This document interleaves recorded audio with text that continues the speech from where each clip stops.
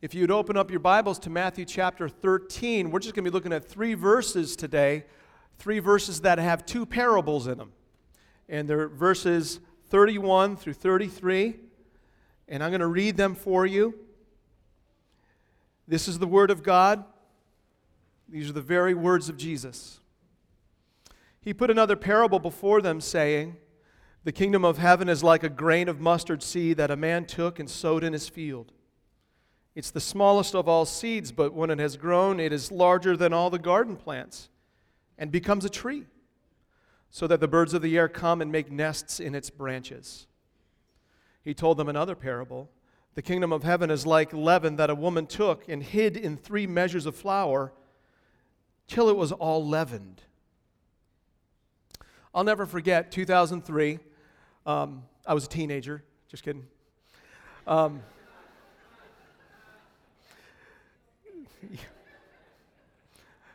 I'm not that old that I can't hear. Well, 2003, if you remember it, the invasion of Iraq. And I remember seeing on the news sortie after sortie of planes and cruise missiles being launched on Baghdad. And if you're anyway familiar with military doctrine and strategy, that attack, that advance was characterized by what's called shock and awe. Give them everything you got. It's also known as overwhelming force, rapid dominance. It's fast, it's fierce, and it is forceful. And the idea behind it is you give them everything they've got so that they think you're invincible and you just wilt them. Shock and awe. There were a group of Jews in Jesus' day who, when they heard about the Messiah coming, they thought he would come in shock and awe. He would establish a new kingdom in Israel with power, exercising dominion, taken over. But what we learn from the Gospel of Matthew in the first 4 chapters is that Jesus is anything but shock and awe. He was born in a manger in Bethlehem, out of Nazareth. What good comes out of Nazareth? And then in his inauguration speech, his kingdom manifesto in the Sermon on the Mount, do you remember the first beatitude? Blessed are the poor in spirit. How's that for shock and awe? And then Jesus demonstrates his authority in chapters 8 and 9. He doesn't show his authority by regime change, kicking out the Romans, setting up a new economic system. He exercises authority to deliver people from the power of sin, to establish a kingdom of gathering people by his grace from darkness into the kingdom of the beloved Son. He sends out his disciples in the chapter 12 chapter 12, that's right. And then we also see in 11:12 this rising tension. Actually sent out his disciples in chapter 10. But in 11 and 12, there's these rising tensions. John the Baptist even is asking, are you the one, the Messiah? And then the Pharisees push back on him, and there's at least 4 conflicts, and tensions are on the rise. Jesus isn't playing according to the rules of the religious establishment, and they don't like it. And a point of conflict is this: he's claiming to be the Son of Man. That's Messiah language. But the kingdom that he's talking about is in sharp contrast to the kingdom that many Jews were expecting. He didn't come in shock and awe the first time. His was not a shock and awe campaign. It's more like a sow and grow campaign. More like a hide and knead through the flower campaign. In the 2 parables we're looking at this morning, he doesn't liken the spread of the kingdom to a military advance. He likens it to gardening and baking. Now, he came as a suffering servant. And when a suffering servant sets up a kingdom, it's going to be characterized by him. This morning, I want to ask you this question. How do you expect the saving reign of God, the active saving reign, God's current working to draw sinners to himself, how do you expect the active reign of God to spread, to advance? Are you thinking shock and awe? Or are you thinking sow and grow? Jesus definitely clarifies this for us. Instead of a fast, fierce, and forceful, rapid dominance of the kingdom, Jesus is an advocate of a slow, gentle, sacrificial, gradual growth of the kingdom. That's what we see in these two parables. We're going to look at these two parables this morning. I'm just going to walk us through each one, and then we're going to look to what Jesus is actually saying. I'm going to try to explain what they mean, and I'm going to bring them to bear in the 21st century for us right now living in the city of Kenosha. So what I want you to see is that the kingdom of heaven, this active saving grace of God, of drawing every people from every tribe and nation, it's not a shock and awe growth. It's gradual. It's pervasive. And so now let's look at the first parable, the parable of the mustard seed in verses 31 and 32. Now just to clarify, in just a little while in Matthew, he's going to compare a mustard seed to faith. But that's not what he's making the comparison in this parable. In this parable, he's comparing a mustard seed to the people of God, the new people of God who's been brought into the kingdom by God's grace. And so in the mustard seed, this parable, Jesus likens the active saving reign of God, this drawing in by God's grace of people under his reign. He compares it to a guy that takes a mustard seed and drops it into the ground in his field. And so again, it's a comparison of gardening.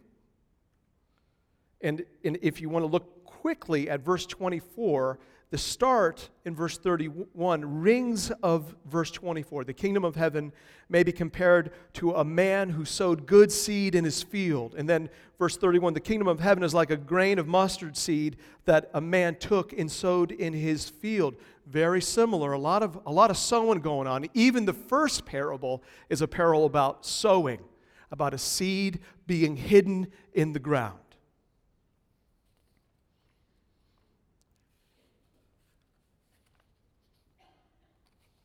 In verse 32, Jesus begins to bring out the unique contribution of this particular parable. He's wanting to emphasize something about the growing, saving reign of God. He starts by saying in verse 32, it's the smallest of all seeds. He's comparing the start of the kingdom to this mustard seed. And I'm not sure if you've ever seen any kind of things written about a mustard seed before. We've actually got a picture of it. Rain, are you back there? You want to throw that? Or Andy? There it is. That's a mustard seed. It's about 1 or 2 millimeters wide. It's the size of a pinhead. And so Jesus is picking that mustard seed for a reason. He wants you to be thinking it starts really small. It's tiny. And so he's likening the start of the kingdom to this little mustard seed dropped into a hole in the field of a guy. And then in verse 32, it goes on, we see the word but, which signals some contrast. But when it has grown, it is bigger than all the garden plants. Now, when you hear that word garden plant, you're like, well, what is he talking about? Well, that word garden plant comes from a Greek word that actually means to dig. And so the idea here is it's a plant that there needs to be digging in order to plant it. And so for us, it would be equivalent of saying like a potted plant that you take home from Stein's or Lowe's and you got to dig a hole and drop it in. That's the kind of plants he's talking about. So we're talking about a cultivated field or garden. And Jesus is saying that this mustard seed, which is the smallest of all seeds, the size of a pinhead, when it grows, it grows larger than all the garden plants. It gets big. It's the smallest of all that grows to be the largest of all. Emphasis. Jesus is making a point. He's helping you get the scale of the growth of this seed. And he goes on to say that it becomes a tree. Technically, a mustard seed would grow into a tree that's about 8 to 12 feet. I think we got a picture of one, Andy. And this tree, this mustard seed tree, is probably about, do we have a picture of that? There we go. And that one's about 20 feet. But what you need to understand is a mustard tree, it's kind of a bushy tree. And so if it's 8 to 12 feet tall, it's also 8 to 12 feet wide. It's big. It's prominent. And so what Jesus is saying here is he's making a comparison. He's drawing out scale over time. He said it starts like a pinhead and results in this plant that's 8 to 12 feet high and 8 to 12 feet wide. It's extraordinary. And so the comparison he's making, he's saying the kingdom of heaven is like this little seed that grows over time into this big tree. And he's comparing it to the saving reign of God. This is not shock and awe. This is gardening over time. This is cultivation. It's not shock and awe. It's sow and grow.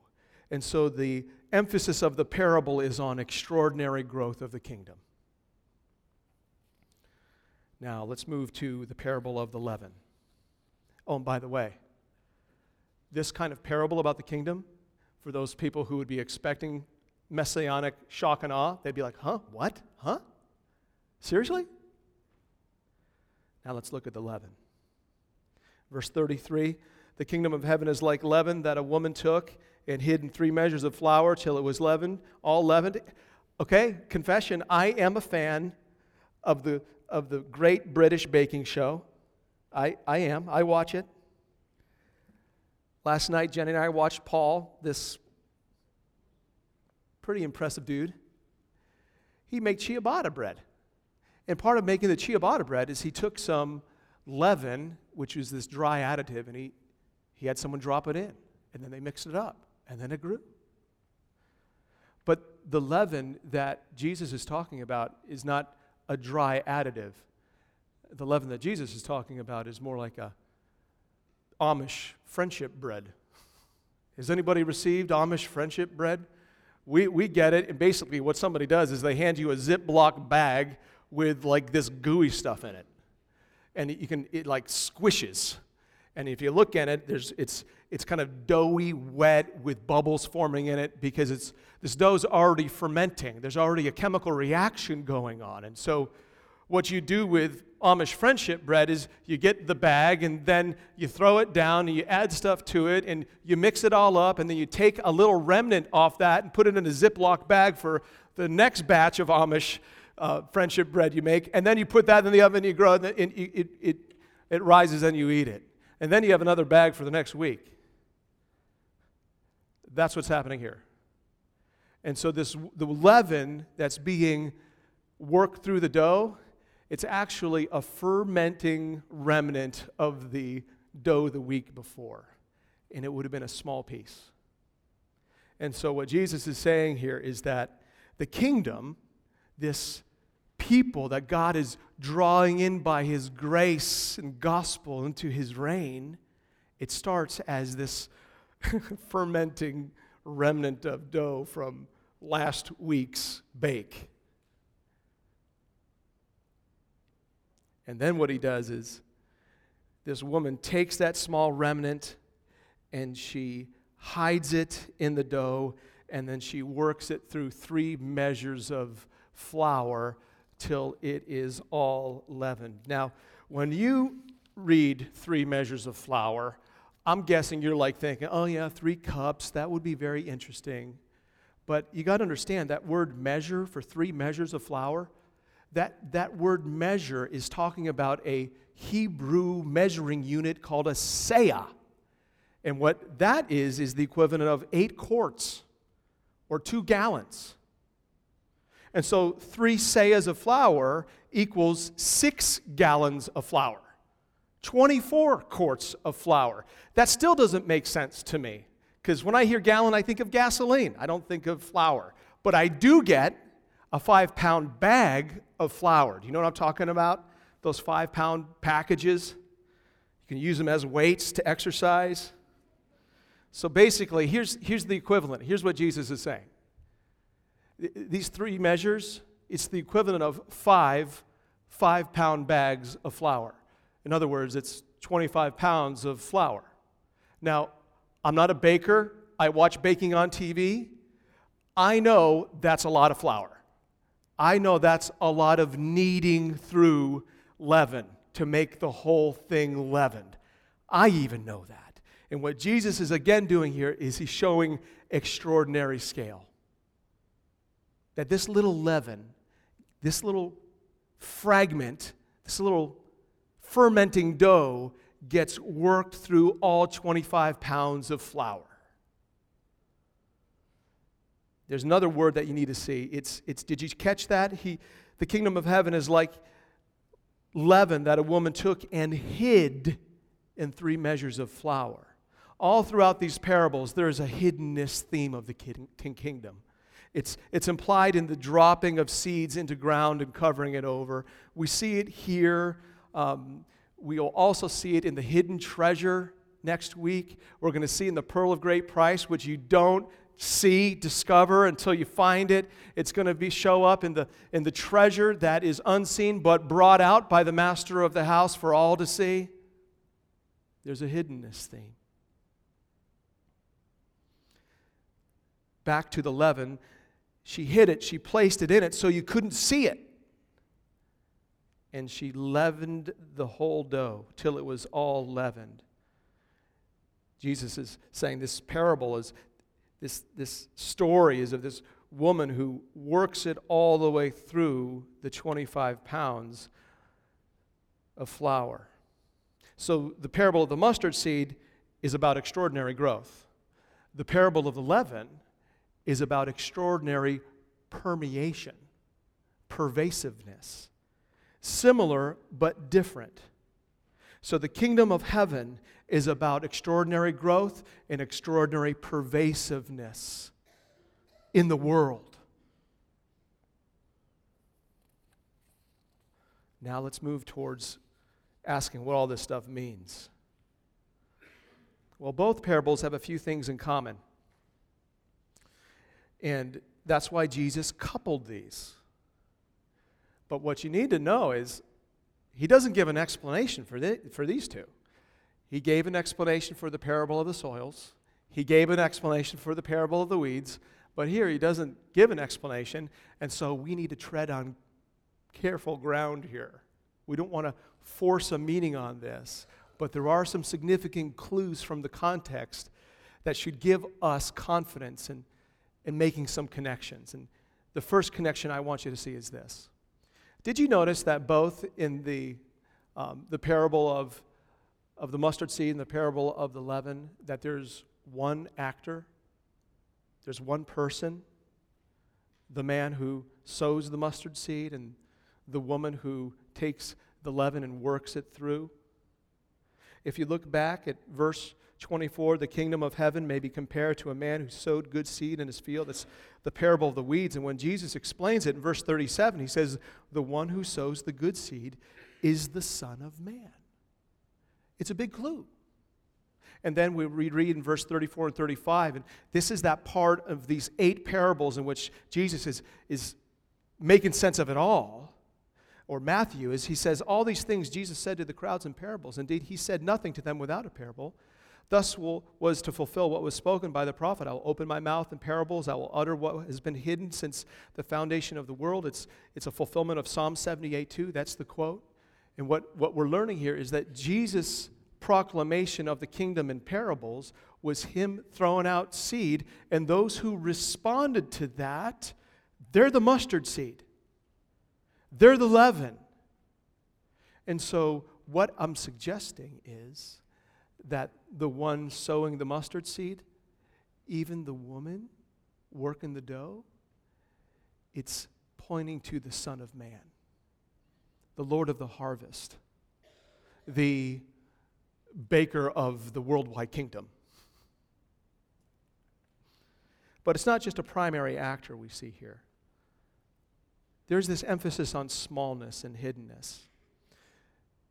That mustard seed is 1 to 2 millimeters. And that remnant of fermenting dough was small. And so the emphasis is on smallness, starting small and hidden. That mustard seed was hidden in the ground, and that remnant of dough was hidden in the flour, that leaven. And so there's emphasis on both smallness and hiddenness. And Jesus is saying the kingdom, the saving reign of God, as I have inaugurated, it starts small and hidden.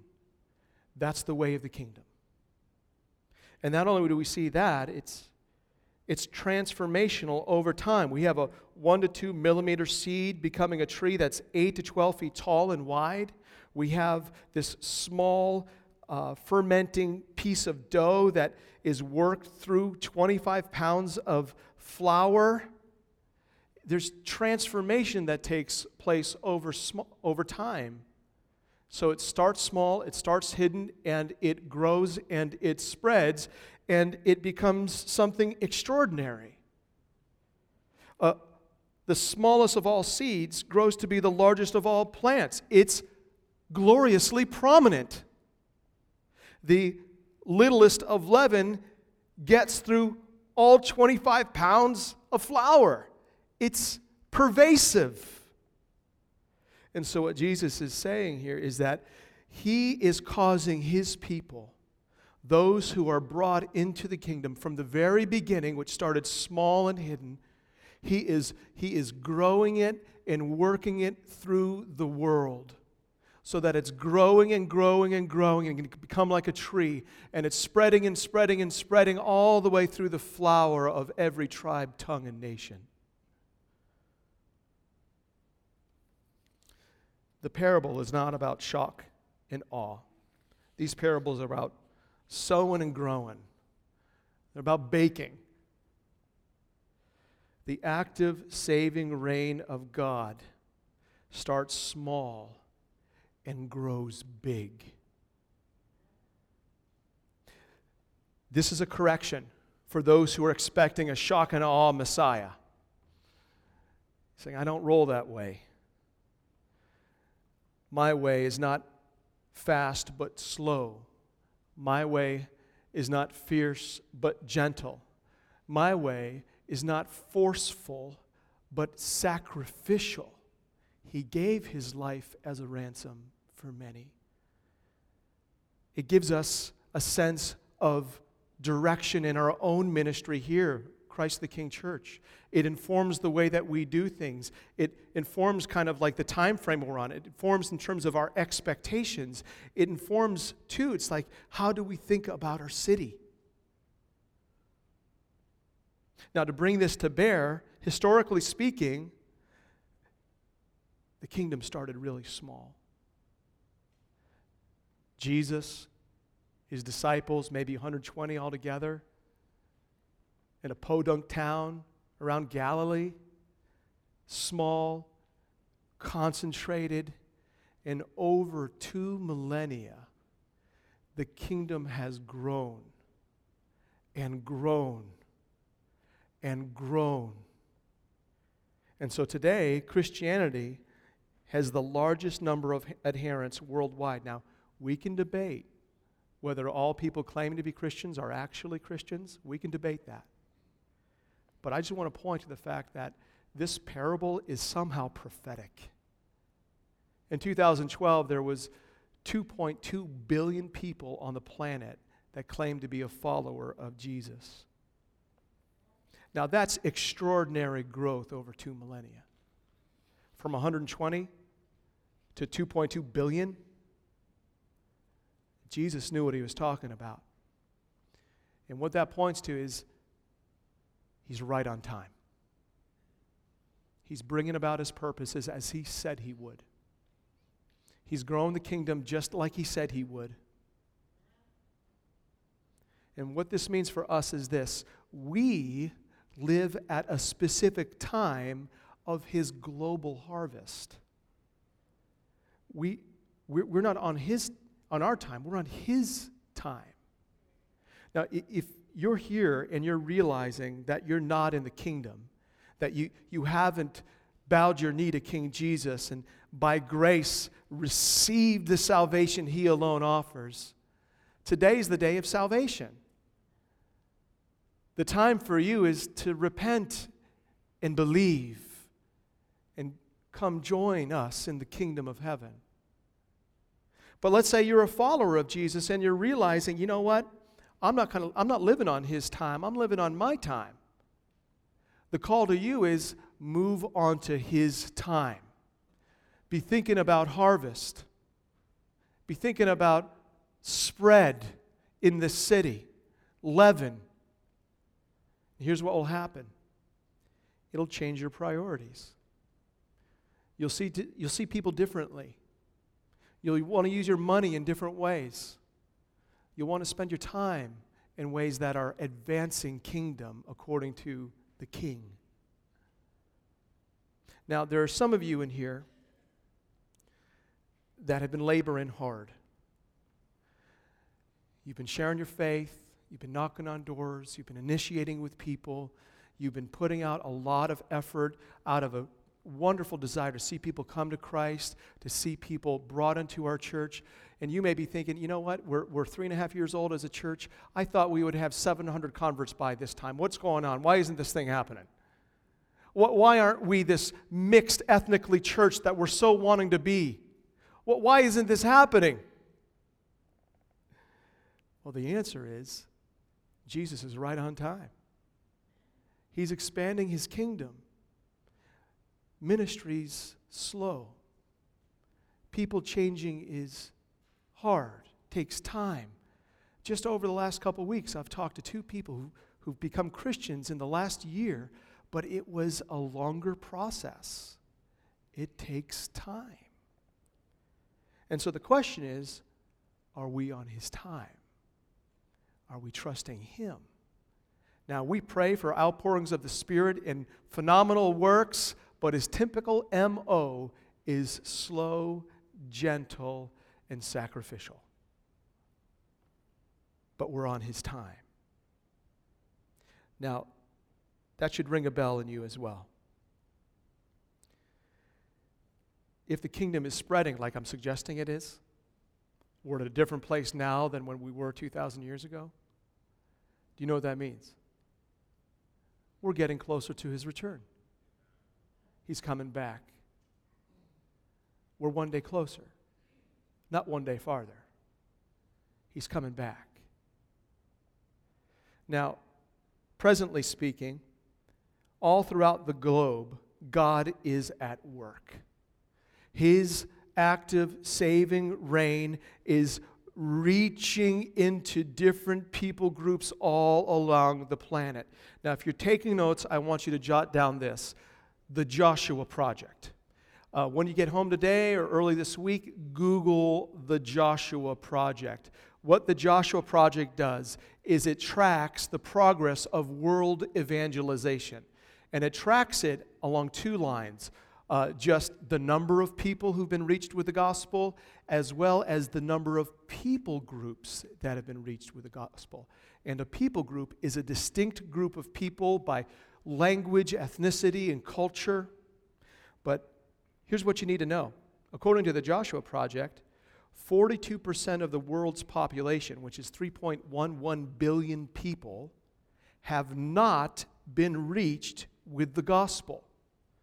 And so is the kingdom spreading? Yes. Has everybody been reached? No. The Joshua Project talks says that there are 16,584 different people groups around the planet, distinct people groups. And it says that 6,733 are presently unreached. And what they mean by unreached is that an unreached people group is dependent on someone from outside of their group to come in and share the gospel of Jesus Christ with them. And so presently there's 40% of the world's people groups that don't have a witness to them. They're waiting for someone to come and tell them about the saving reign of Jesus Christ, about the grace of the Almighty God who offers them, their sinners in need of salvation. You know, America is actually listed on the Joshua Project as having its own unreached people groups, and it's very interesting. The unreached people groups in America, Native Americans, immigrants, and when you look at it on the map, the hot spots are in big cities in our nation.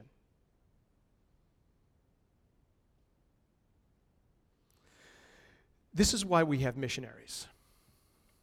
And this is why, one of the big reasons why we have mission partners as a church. This is why we want to get alongside of Josh and Christy Anderson and the work that they're doing in Asia.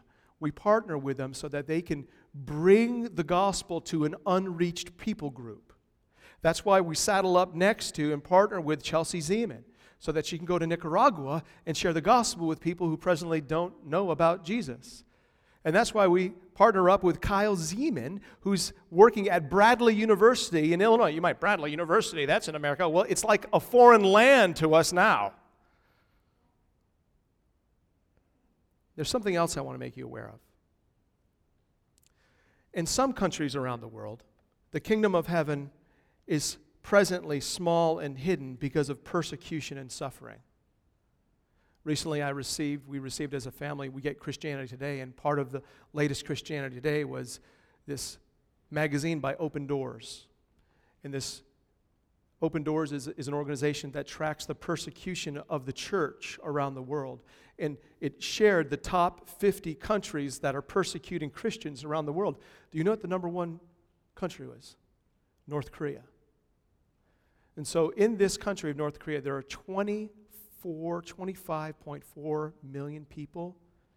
300,000 are Christians. That's 1% of the population. Now, when you hear me say North Korea, you might instantly go, well, third missile test, are they going to get a missile, intercontinental ballistic missile to bring a warhead to the United States? Tensions rising, China's involved, South Korea, Japan, the United States, saber rattling going on. But the reality is, there are worshipers in North Korea that don't have a gospel witness. And there's 1% of the population that God has placed there, and He is going to leaven that 100,000 through, and it's going to start with them showing up in prisons and sharing with people gospel in prisons and in outhouses. And the gospel is going to spread. God's doing a global work. He's advancing the gospel, the saving reign of God, all over the place. It's an active work. Locally. What about our city? What about this little section of God's field we call Kenosha? This little segment of the flower. Well, for those of us who have been by God's grace brought into the kingdom, we're leaven to the city. We're leaven. You know, leaven has this dynamic additive. It's you put leaven into flour, and what happens is it brings with it a chemical reaction that brings about a change. It gives rise to the dough. My friends, we're God's leaven. We have been placed in this city, and we're being kneaded through. It's no coincidence. You're in the neighborhood you're in the school you're in the organizations you're involved with, the businesses. It's all part of God's plan to expand His kingdom. wherever you are, the Lord wants to use you. He wants you to use you as leaven. It's not shock and awe. It's slow. It's gentle. It's sacrificial. The dynamic that we bring with us into our neighborhoods, it's not of us. We bring in the gospel dynamic. It's God's divine change agent. And when we share the gospel with people, this catalyst, what happens is God raises dead people to life. There are a whole lot of dead people in the city, spiritually dead. And God has spread us like a leaven and located us very specifically. It's about proximity, it's about time, and it's about a dynamic. And we got the dynamic. It's the gospel. And we get to tell people about it. This morning, I want to ask, how do you expect the kingdom of heaven, the saving reign of Jesus, to advance around the world or in our city? Is it shock and awe? No, it's not shock and awe. It's slow. It's gentle. It's sacrificial. It's sow and grow. Let me urge you to do a couple things. Start prayer walking. It's getting nice out. Walk around your neighborhood. Start praying for people. Start praying for your neighbors. God will use it for good to help you see as He sees. Last week, the leadership team, we broke into twos and we drove around the city of Kenosha for 2 hours. And we drove around saying, who are the people that God has brought to this city? And what does God want to do in this city? Go out on a date. Drive around town. See the neighborhoods and the people waiting. The kingdom of heaven is not shock and awe.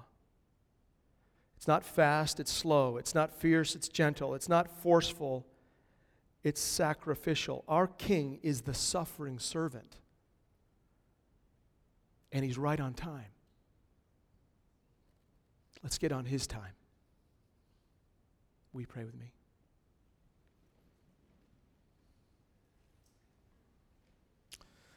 Lord Jesus, You are the Lord of the harvest.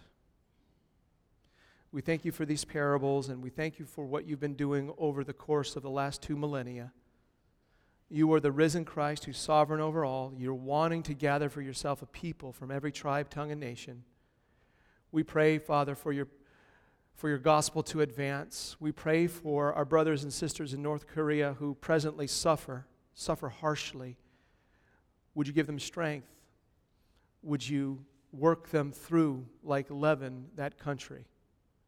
God, would You bring change? Would You turn that country around from the inside out?